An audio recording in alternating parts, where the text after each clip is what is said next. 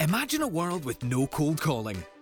A world where companies don't sell your data to other companies who want to pester you.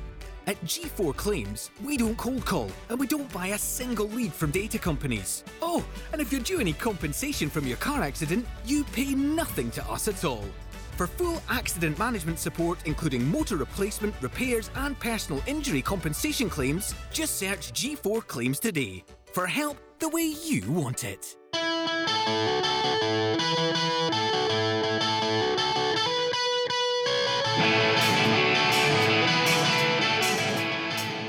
Hi and welcome to this week's episode of the DW podcast. I am joined by someone, in my eyes, that I think is an absolute legend. I'm delighted to have him on, Tas Pappas, all the way from Melbourne, Australia. Thanks very much for coming on. Thank you for having me, mate. How's life? Life's good. Apart from this lockdown that's been dragging on a bit longer than it should. I mean, the rest of our country's back to normal. But apart from that, I'm blessed, still working, still being able to abseil and do the window cleaning. I'm lucky one to have had a job. Yeah. I've noticed some of your videos on Instagram, and I don't know if it's maybe just in your blood that you have to be a bit of a daredevil and take risks, because I certainly wouldn't want to be up to the heights that you're at with the window cleaning. It's like skyscrapers and all sorts.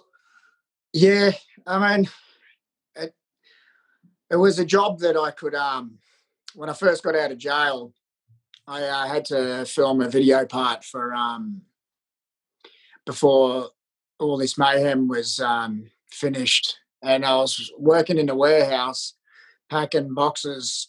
But by the end of the day, my knees would be too swollen. So I needed a job where I could rest my knees, but I'm not really an office type of person. Uh-oh. Then I saw one day some guys sitting in these seats just abseiling, cleaning windows, and another friend of mine just so happened to know the guys who were abseiling, and then the rest is history. That's amazing. Started pursuing that, said a few prayers, and then the guy signed me on without any experience and never looked back. Never look back, mate. For those that don't know who you are, I'd imagine the majority of people watching or listening to this podcast don't know exactly who you are and your story, but tell us a bit about Tas Pappas in your eyes. I mean, from the outside looking in, it's born in Melbourne, Australia in 1975.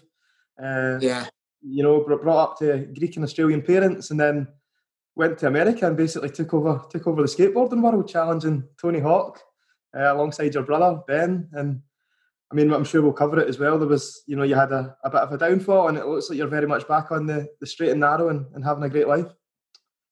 Yeah, I mean, much like most people these days, I had really young parents, and they didn't really see eye to eye. A lot of the usual stuff, the fights, the family life that just wasn't working, so there was a bit of hurt in there, and they both had to work and stuff, so I had like a babysitter back in when I was really young who used to she bashed me a bit, and so there was a bit of childhood trauma there. But I mean, much like a lot of people who I've met, everyone's got a story, but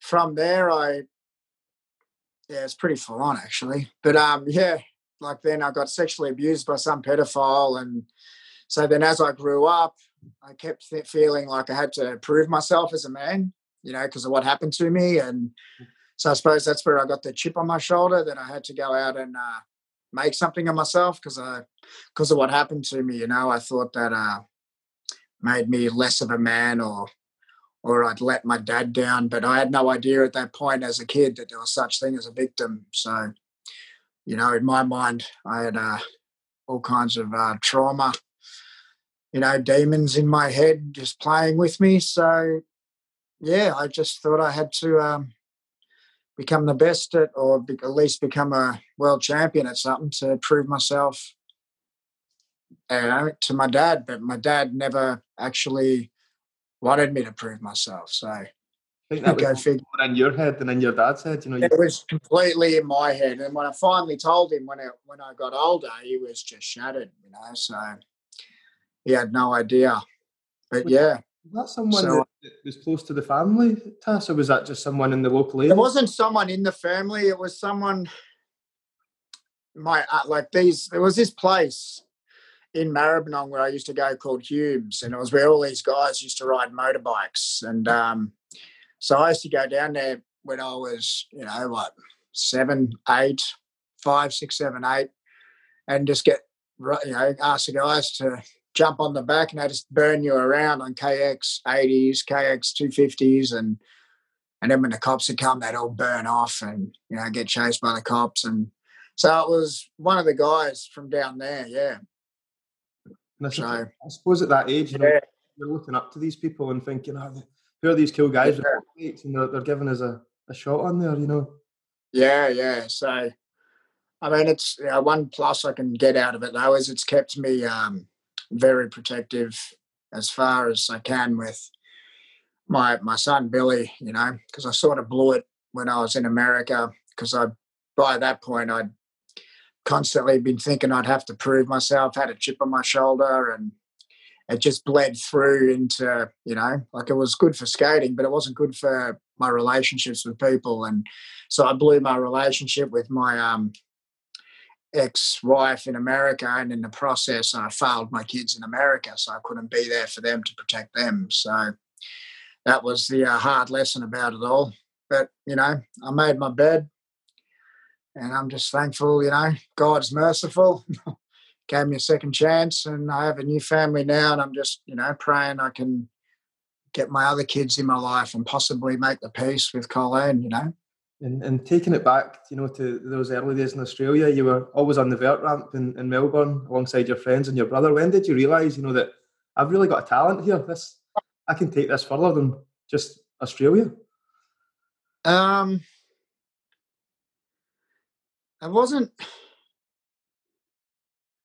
It was never like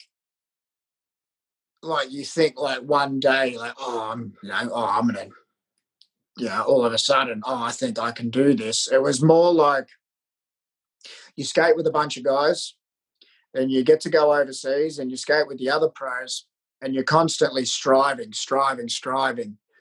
And then you get to the point where you're doing all the same tricks as them, but it never feels like you've arrived, because there's always another trick to learn. There's always, let's just say competition, for instance, you have to, even if you can do all the moves, you have to do them again on that day.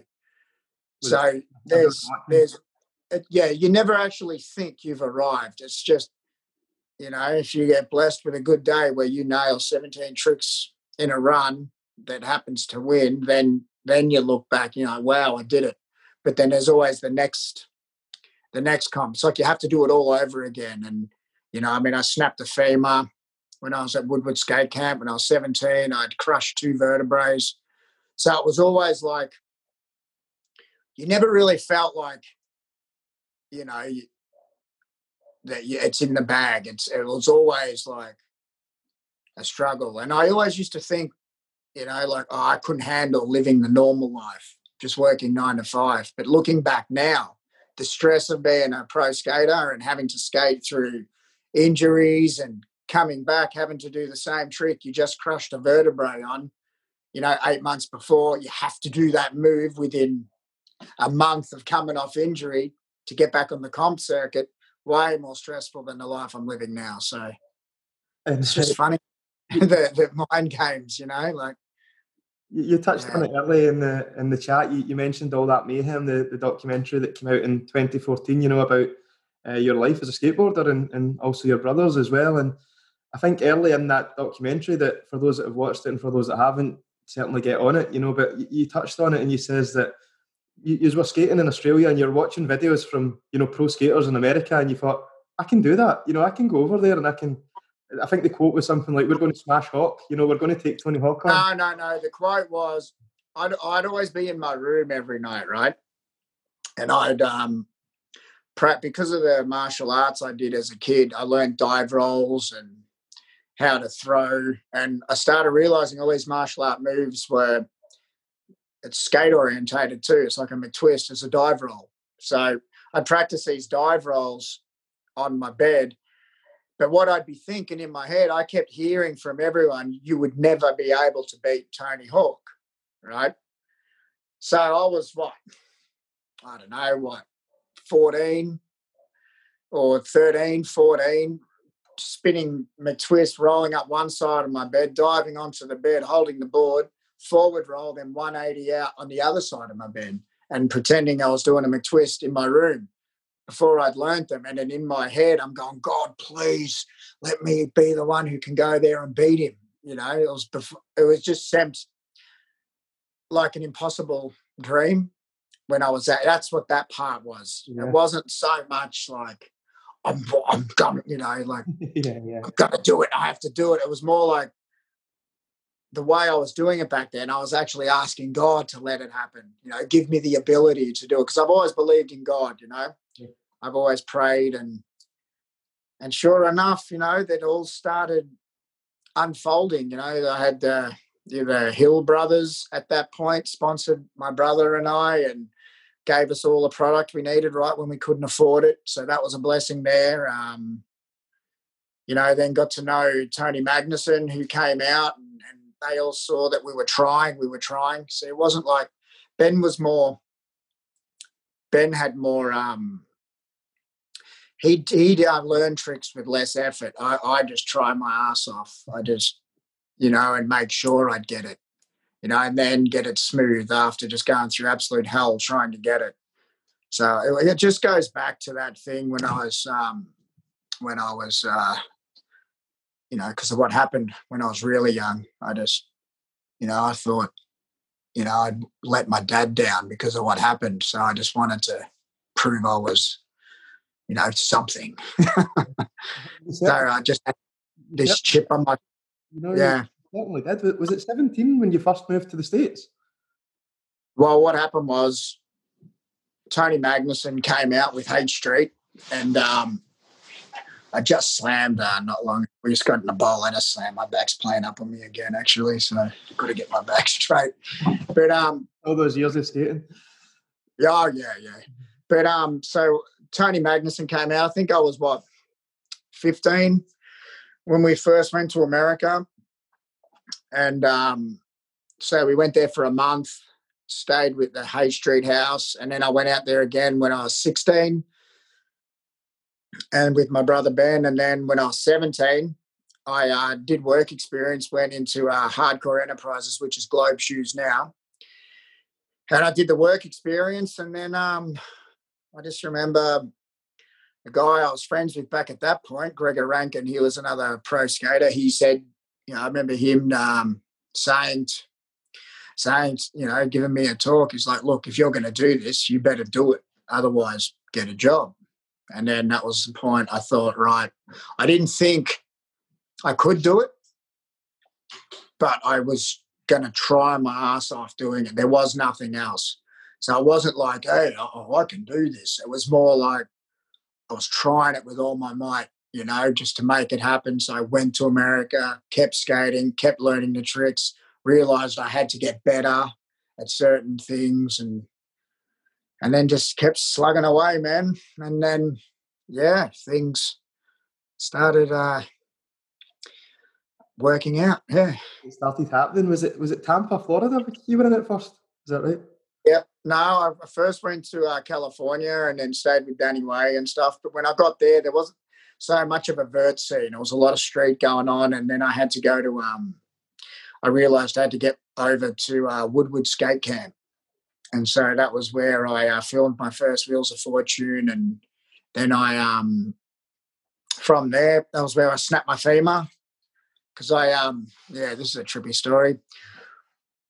Because I started listening to this band called, this real satanic band, right? God-hating band. It was like full death metal. And then I got over to, right when I got to Pennsylvania, I got off the plane, and then Woodward Skate Camp were like, well, you're 17, you're not old enough. There's no one to sign for you. You can't come in. And I just spent the last of my money to get to Pennsylvania from California. And I was just hoping to get there, right? And then get in. So I got there, and then they're saying, well, you're underage. You can't just come in, and you need your parents' signature. We got to at least see your parents. And this is back when it was faxes. There was no, it was 1990, like 2 or 3. I don't know the exacts. So then I've heard that I can't get in, and then I've just broken down. I was 17 on my own in America, ran out of money, had to spend money on a hotel at Newark Airport. And then I've got on my knees and I've said, God, I promise no more satanic music, no more. I won't do anything that you don't like if you get me into this skate camp, right? And I was crying because I didn't want to have to come back to Australia as a failure. And then my dad would have to pay for a ticket back because I just threw my other ticket away because I lied to my dad and my mum saying, I'll be back in a couple of months. Once I got there, I was just like, I'm not coming back until I'm pro, right? So I'm underage over there. And then I've prayed, God, please get me into Woodward. And I made all these promises. And then, man, this was the best I'd ever skated. I got to Woodward skate camp, got in, everything's sweet. They said you can stay here for the entire summer for the 3 months.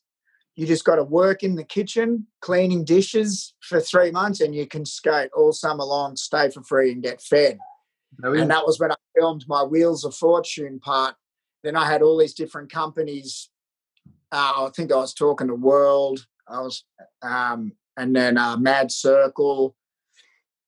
And I wasn't sure who to go with, And then, like an idiot, I started remembering that, all these satanic bands that would get me hyped to skate.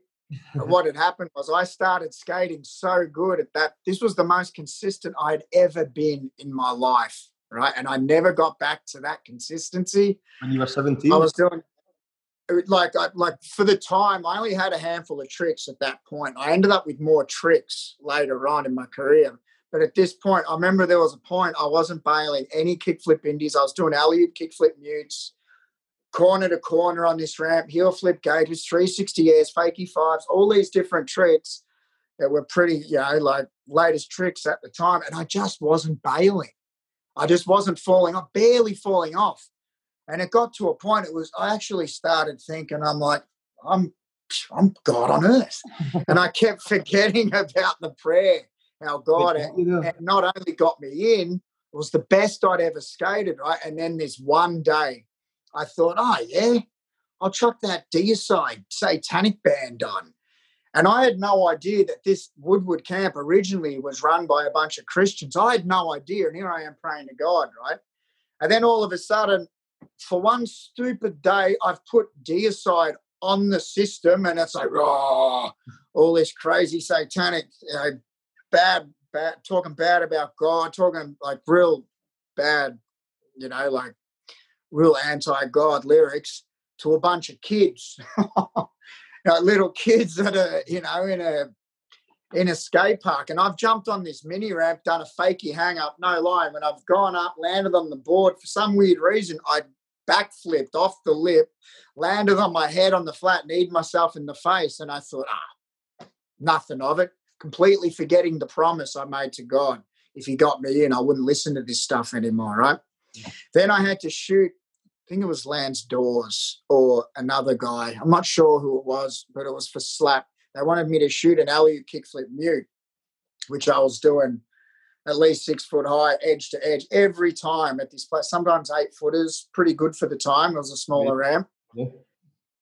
Then I just said, all right, stand there. I'll do a little air the way it's going to look. And it was only a 1 foot air, right? And then as soon as I did this little, I've been doing like 8 to 10 foot airs all summer, not bailing. All of a sudden, I'm bailing everything. I wasn't piecing it together yet. Then I did this little air showing him how I do it. I'd over-rotated, bang, snapped my femur in half on the bottom of the flat from an alley-oop mute air, a real small one, after doing 8 to 10 footers the entire summer. Didn't jerry that I'd broken the promise to God, right? But then from that point, I saw who to ride for, because Mad Circle, Justin Gerard and Steve Douglas, they didn't care that I'd snapped my femur. They said, well, you'll come back from this. And they stuck by me while I was in hospital. Then I got a metal rod put in my leg. I snapped my femur right at the end of the summer. And then I busted down to Tampa, Florida, stayed in the skate park. You saw that bit in the movie, the Charlie Brown Room. And then from that point on, I was, that's when I started, trying all different drugs in Tampa, smoking crack, doing tons of acid. And then this band that I promised I wouldn't even go listen to anymore. I ended up at this guy's house, right? Way. Yeah, Glenn Benton's house from Deerside. Full satanic.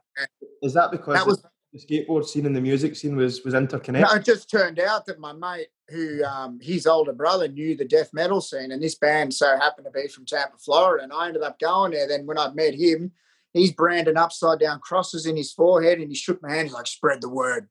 It was like the opposite of Christianity. It was satanic gospel. And here I am getting stuck into it again with my fresh broken femur. And then there was one night I had like an epiphany in my room. I'm singing this to everyone, I'm wasted. Then I realized I'm basically preaching Satanism. And I've always ran to God my whole life, and it was always God who delivered when I wanted to. Anything good that came my way, like my abilities, or I'd always prayed for. So it was a weird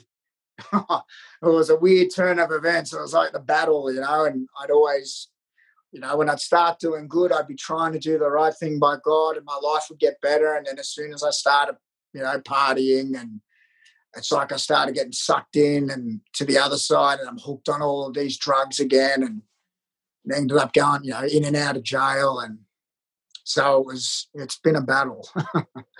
Been a battle, to say the least. Must have been challenging, Tas, for your parents as well, because you were 17 in a foreign country. They must have been wondering, what's he up to? Is he going to succeed? Is he safe out there? What?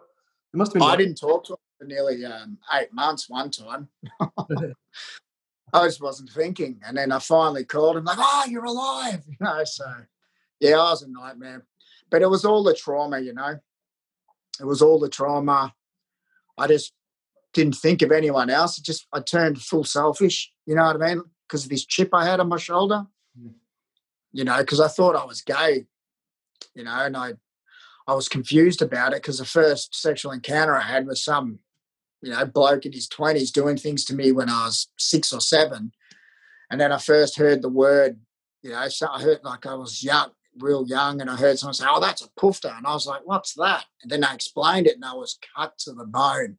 I thought, "Oh no, if my dad thinks I'm that, he won't love me anymore." And then when he finally found all this stuff out, it was he was like, "It's not your fault." Like, So yeah, I always had that chip, which led backwards and forwards. Then I started blaming God for not protecting me as a kid, but I can see now, like, once I went to jail after it, we'll get to that part, but when I was in jail, most of the guys I became friends with, I realised once I started talking to them, it was all the same story. Sexually abused, a lot of them from a pedo, grew up angry. Not that it's an excuse. Not every single person does it.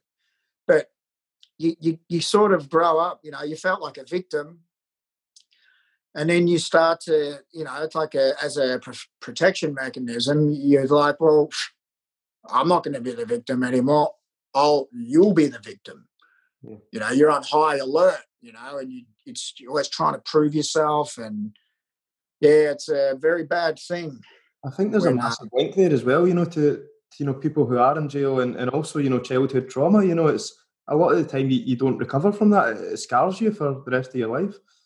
Yeah, it can, because I've heard of, like, some people it happens to, they either become abusers themselves but a lot of the guys I met, they're just, self-destructing. Because it's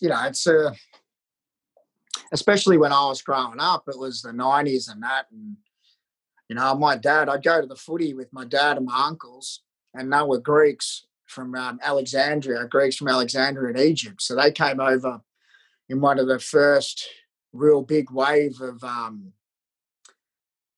Greeks and Italians. In Australia, they're called wogs. So back when they first got here, that's the derogatory term, a lot of the Aussies, right, and the wogs, they'd be fighting.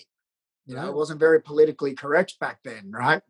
Yeah. So I remember going to the footy with Dad when I was only like 5, 6, and it'd be my Uncle Terry, my Uncle George, my dad, all their mates, Hunch, all these different blokes from like Lygon Street in Carlton, because they were, Dad grew up in the Carlton Commission flats.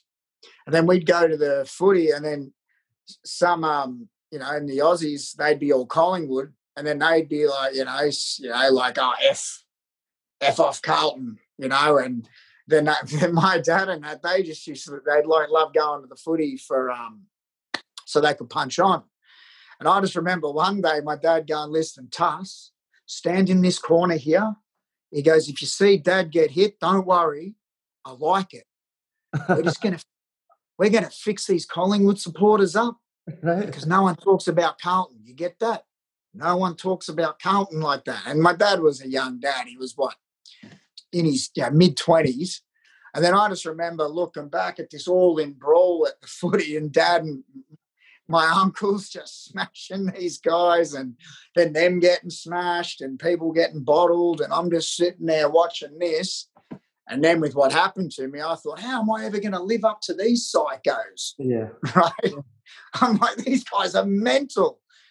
So my whole life I was thinking, how am I ever going to end up like that? So I was I wanted to, be able to hold my own.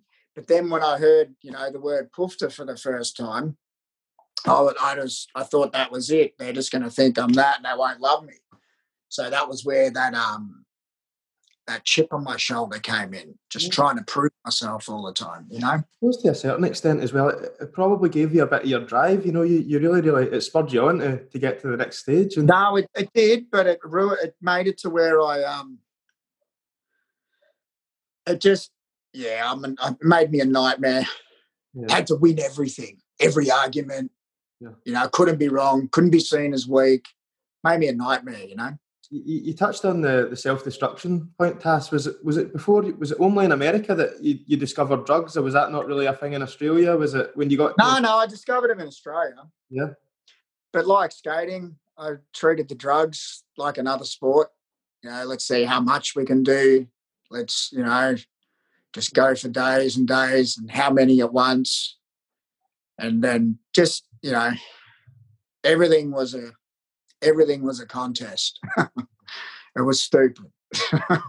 And your first contest, I suppose, one of your first contests must have been mid-90s as well. I know that you certainly won the World Championships in 96. So from that dream of, I'm never ever going to be able to, people telling you'll never beat Tony Hawk, you went over there and within a matter of years, you'd done it.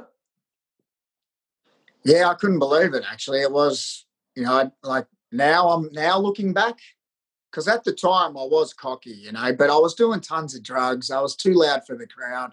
In hindsight, I wish I had respect for my elders, he was there first, and when I did all this mayhem, right, when I did the interviews, I had a couple of beers before some of the interviews, and I was fresh out of jail, right? So I was still in prison mode, still a bit angry. My kids were, I'd lost my kids in America, and I'd vowed I'd never failed my daughter and my son. Next thing you know, I'm deported. I failed them, right? And I was always scared because I'm always over the top about, anyone going near my kids because of what happened to me. And so where I've lost my train of thought. What were we talking about? We were talking about, in 96 when you went over and beat Hawk at first. Yeah. So you were saying you were quite cocky, and I think that was probably to do with the cockiness, because it was the drugs, and I was always trying to prove myself, and it was the go,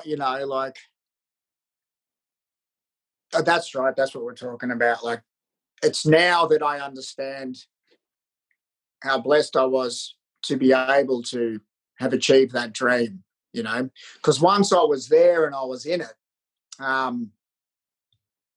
at the time, because I thought like, I'm going to run away to America, and if I become, if I can beat Hawk, prove to them I can do it, then that means I'm not weak because of what happened, and my life will be different now, and everything will be happy, right? But once I'd achieved that, I was still, like inside going, well, all right, I've done this. I still feel crap.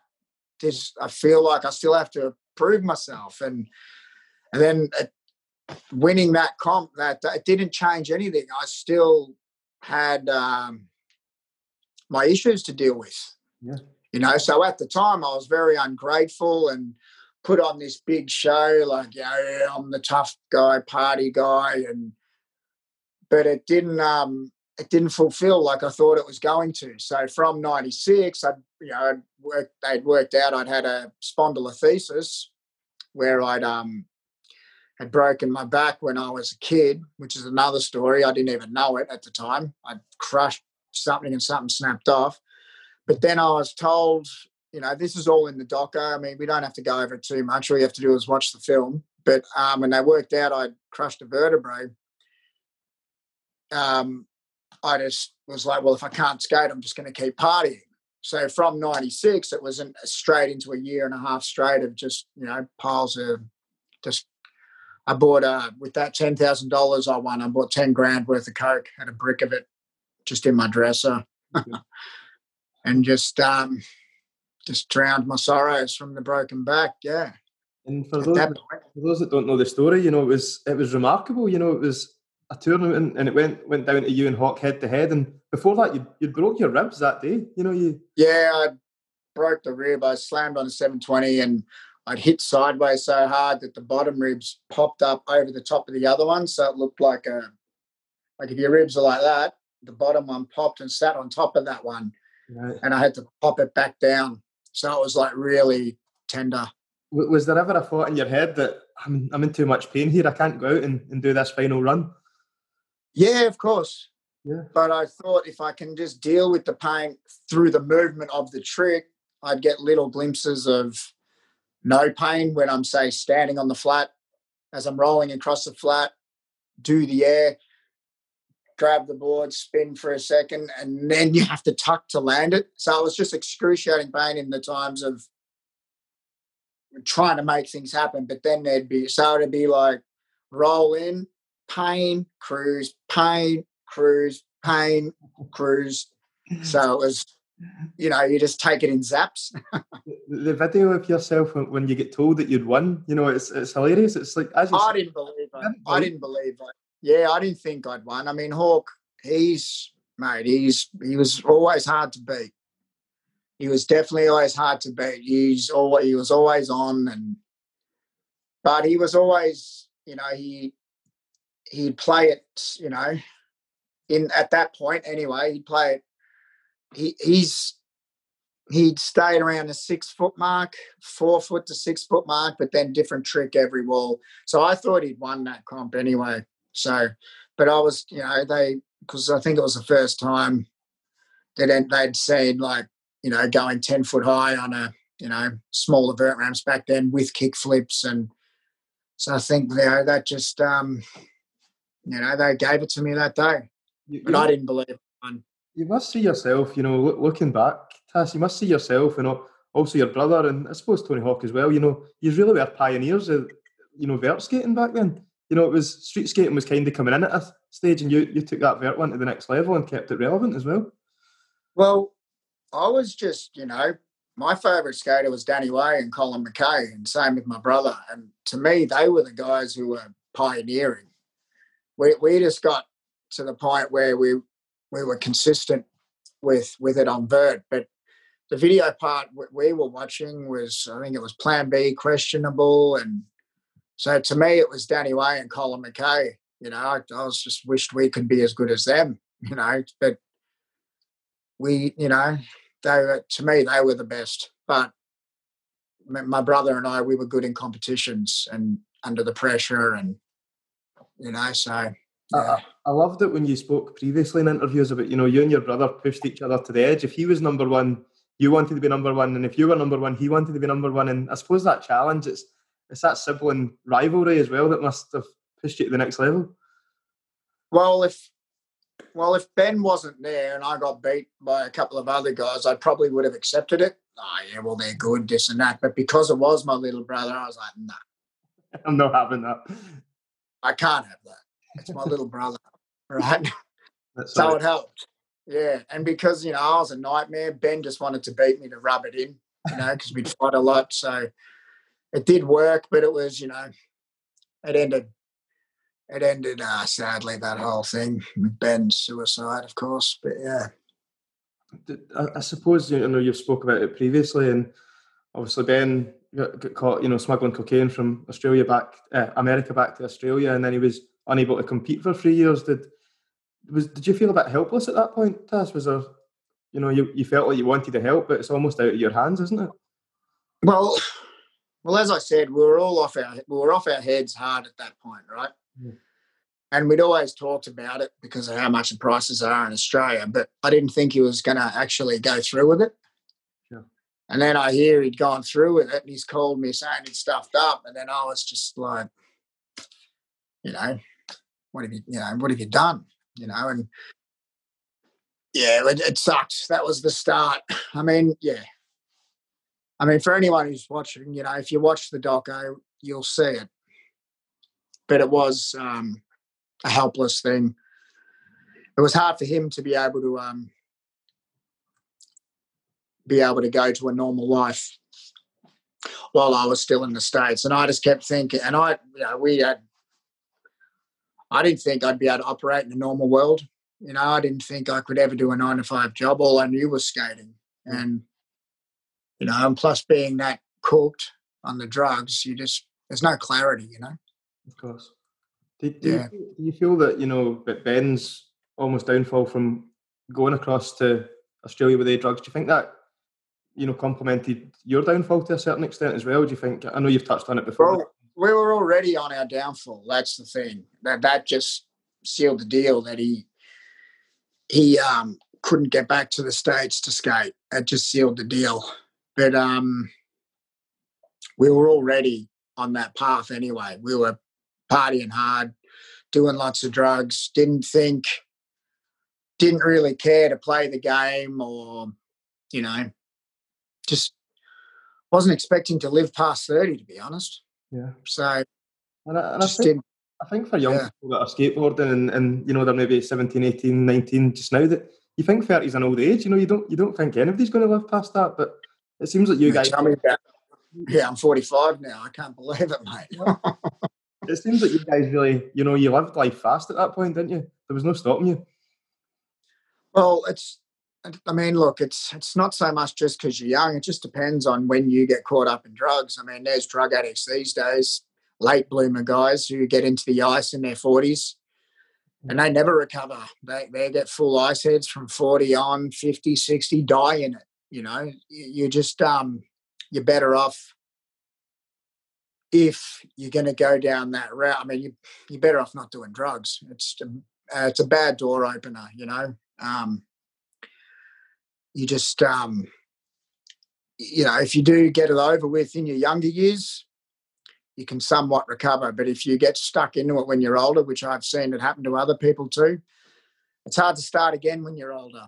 You don't have the energy to rebuild, work normal, going from good money to have, starting at a normal job. And, so it just depends what age you start. But it doesn't matter when you start. You sort of get blinded to the reality of life, and you'll just live fast until it's over, till you're either dead or in prison. Yeah. Sometimes think about, what would you have done differently now if you had to go back and do it again? Because, I mean, I know that you've mentioned before that being Australian and going into an American environment, it almost seemed like you were the outsiders from the start.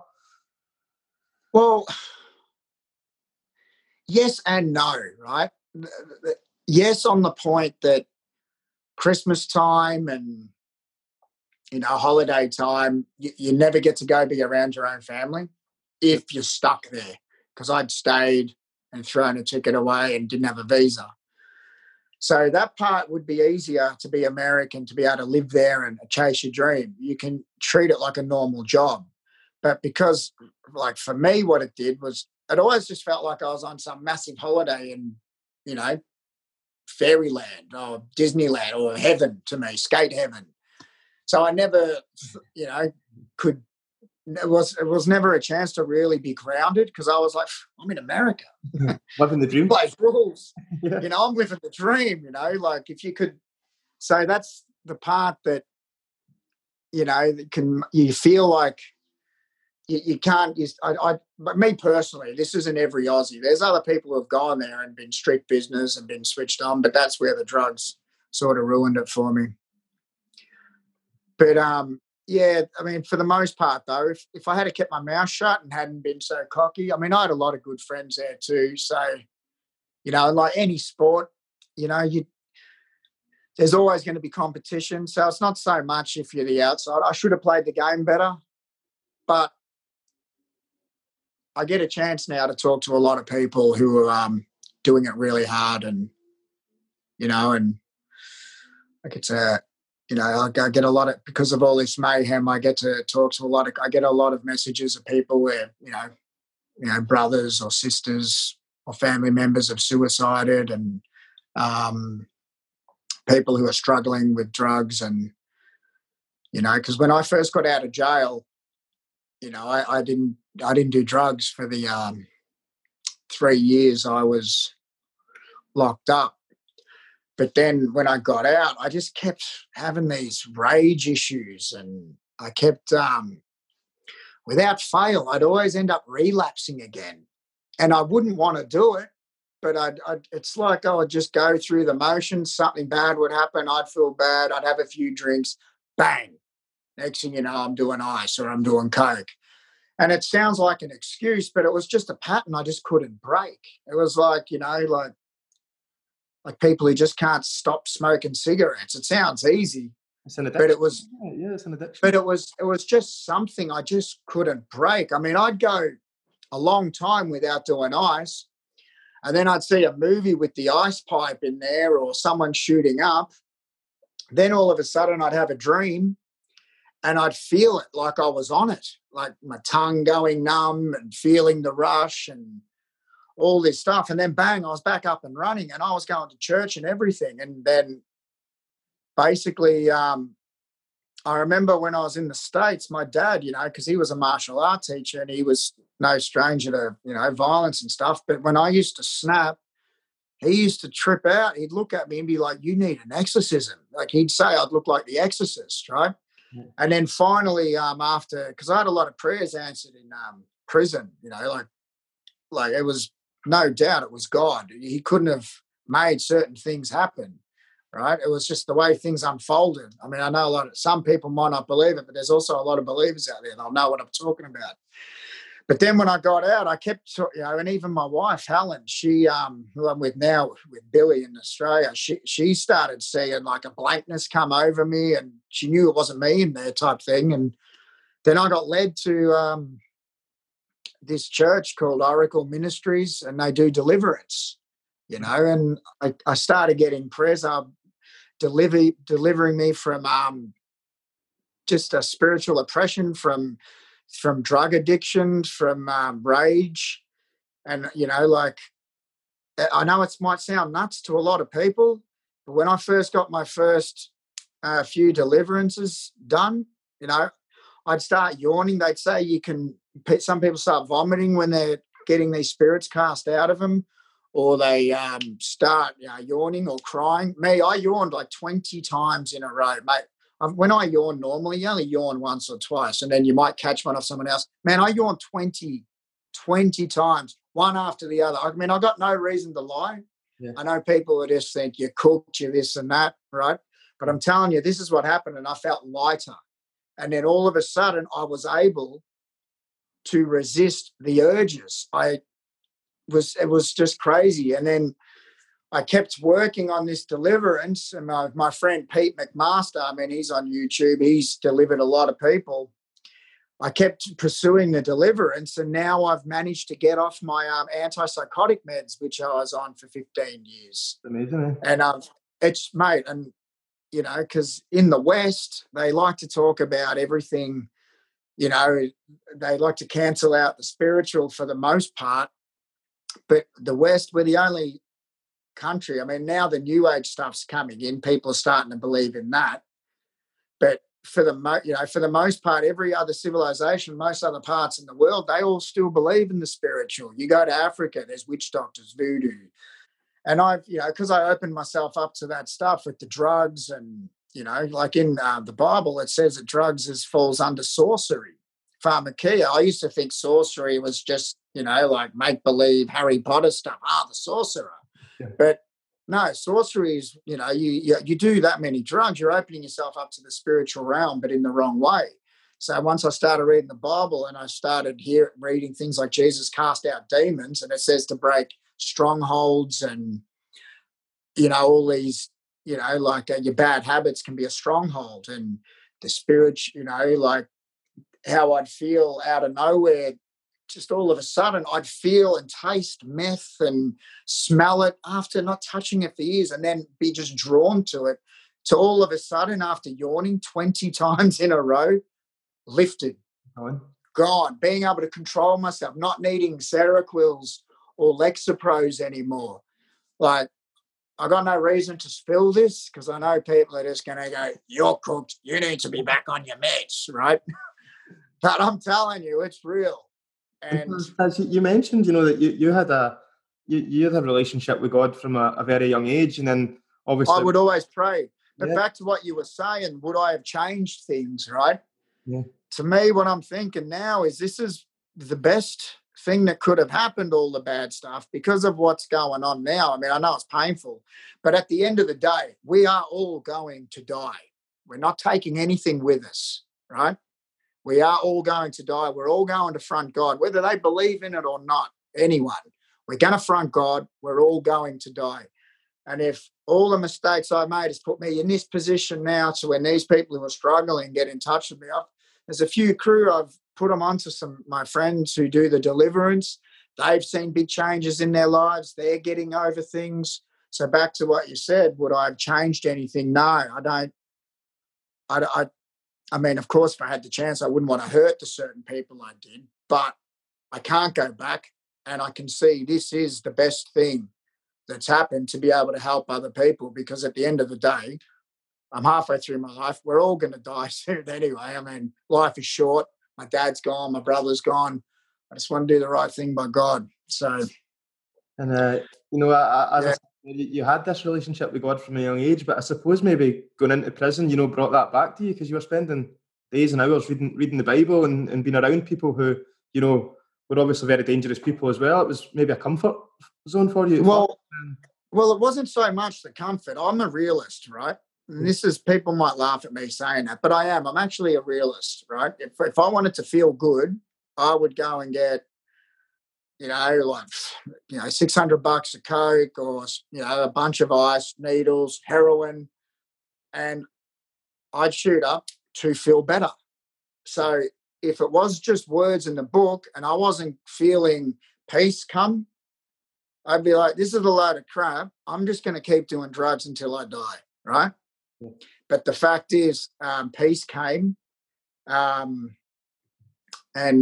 just people, the fact that me and Helen are still together through all of this is another miracle. Like, with what me and Colleen went through, me and Helen went through even worse, and she stuck it out, and that's a miracle in itself. And I remember I had a friend, right? He was a pretty big ice dealer in, crystal meth in California.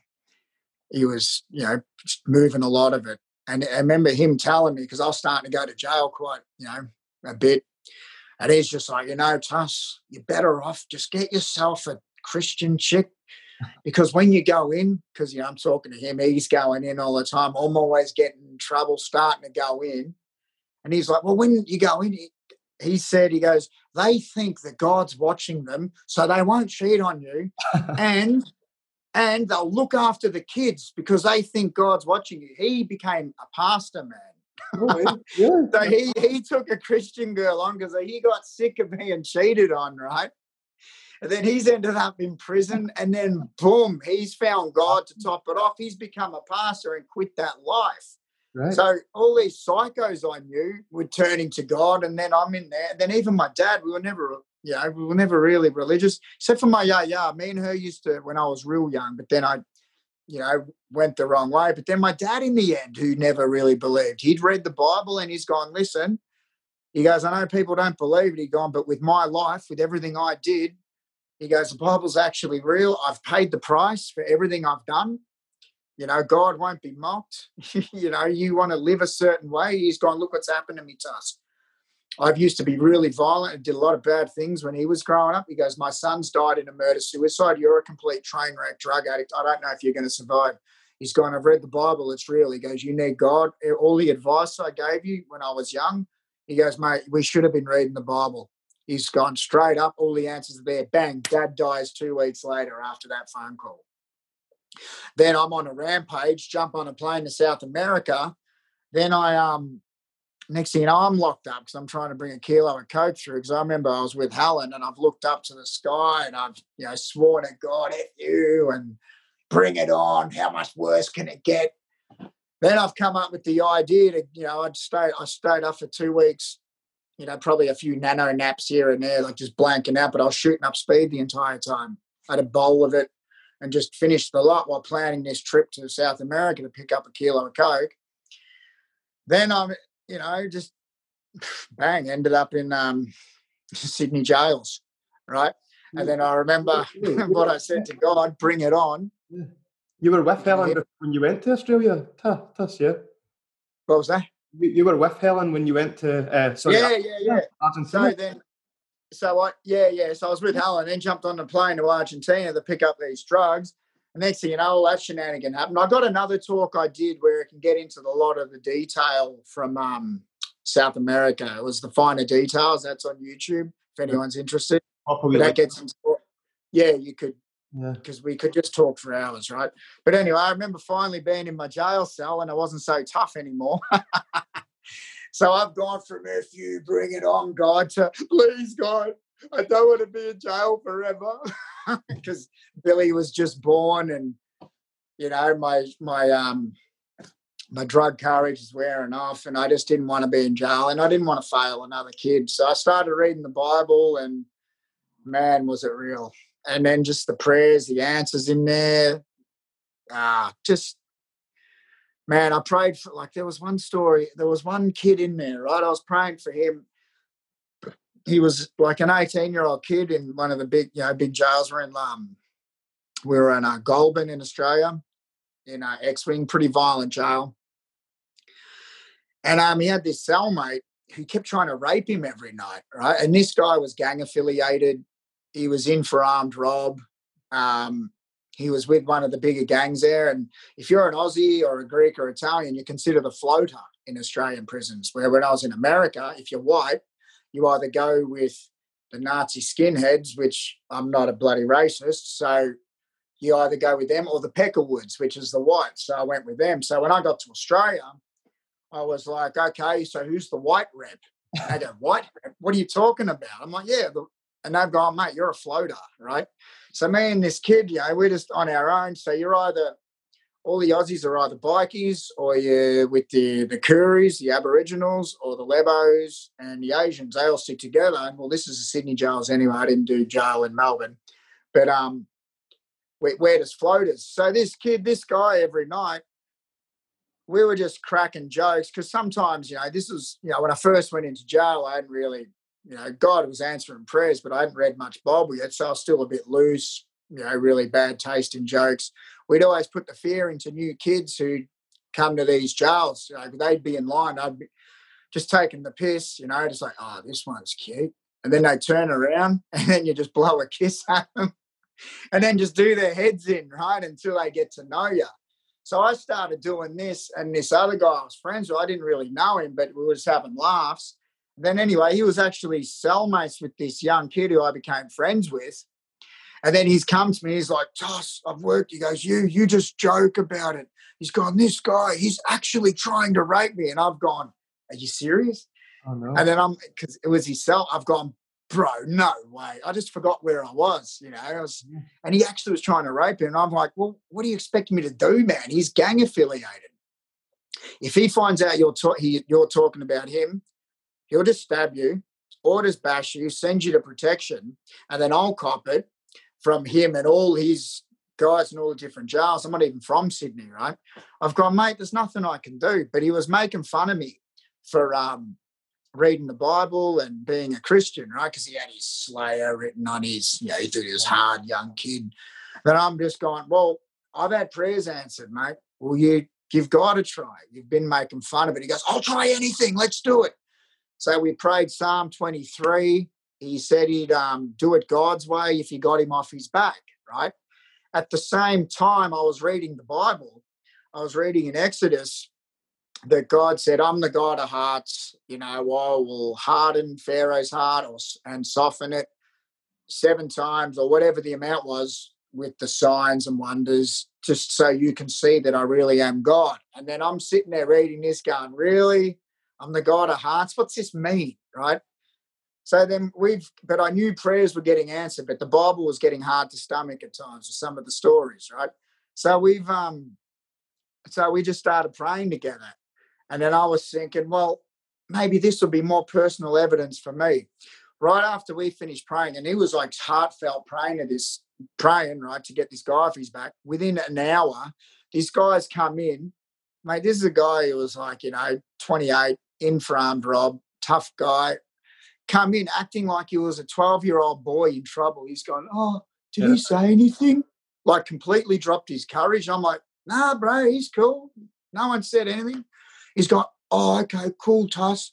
Like he wasn't in his gang anymore. It was weird. It was like God's, made him cower. He's the God of hearts. He went and told him straight after that when we were in the yard, he goes, go get a cell change. If you say anything, you're going to get stabbed up.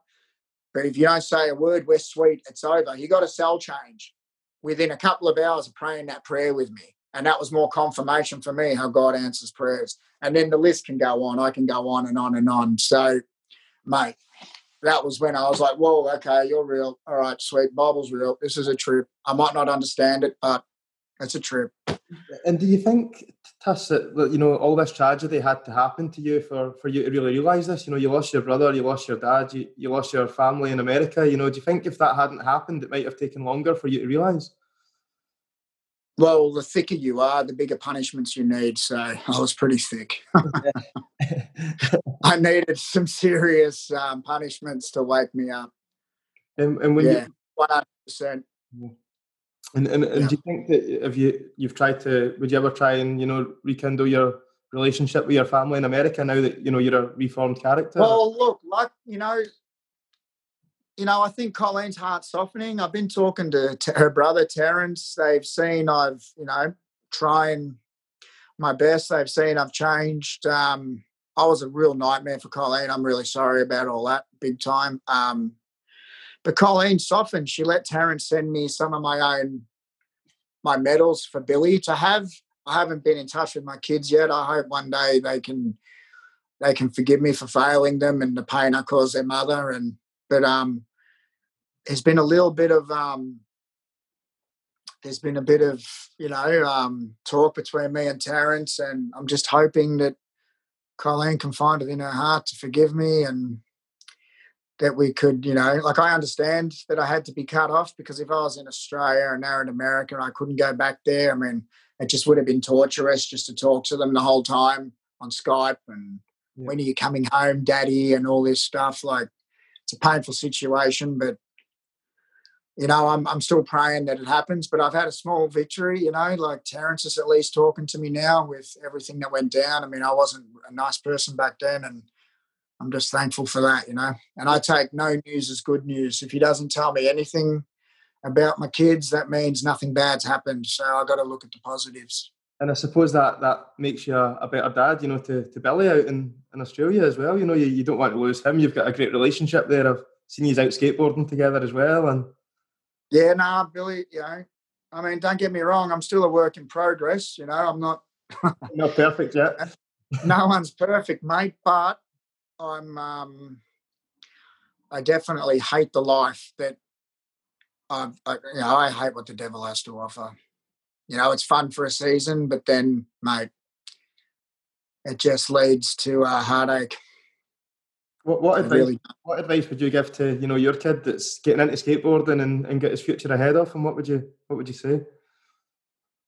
Well, Billy, funny enough, was because he's pretty short for his age. Me and Billy, we pray a lot, right?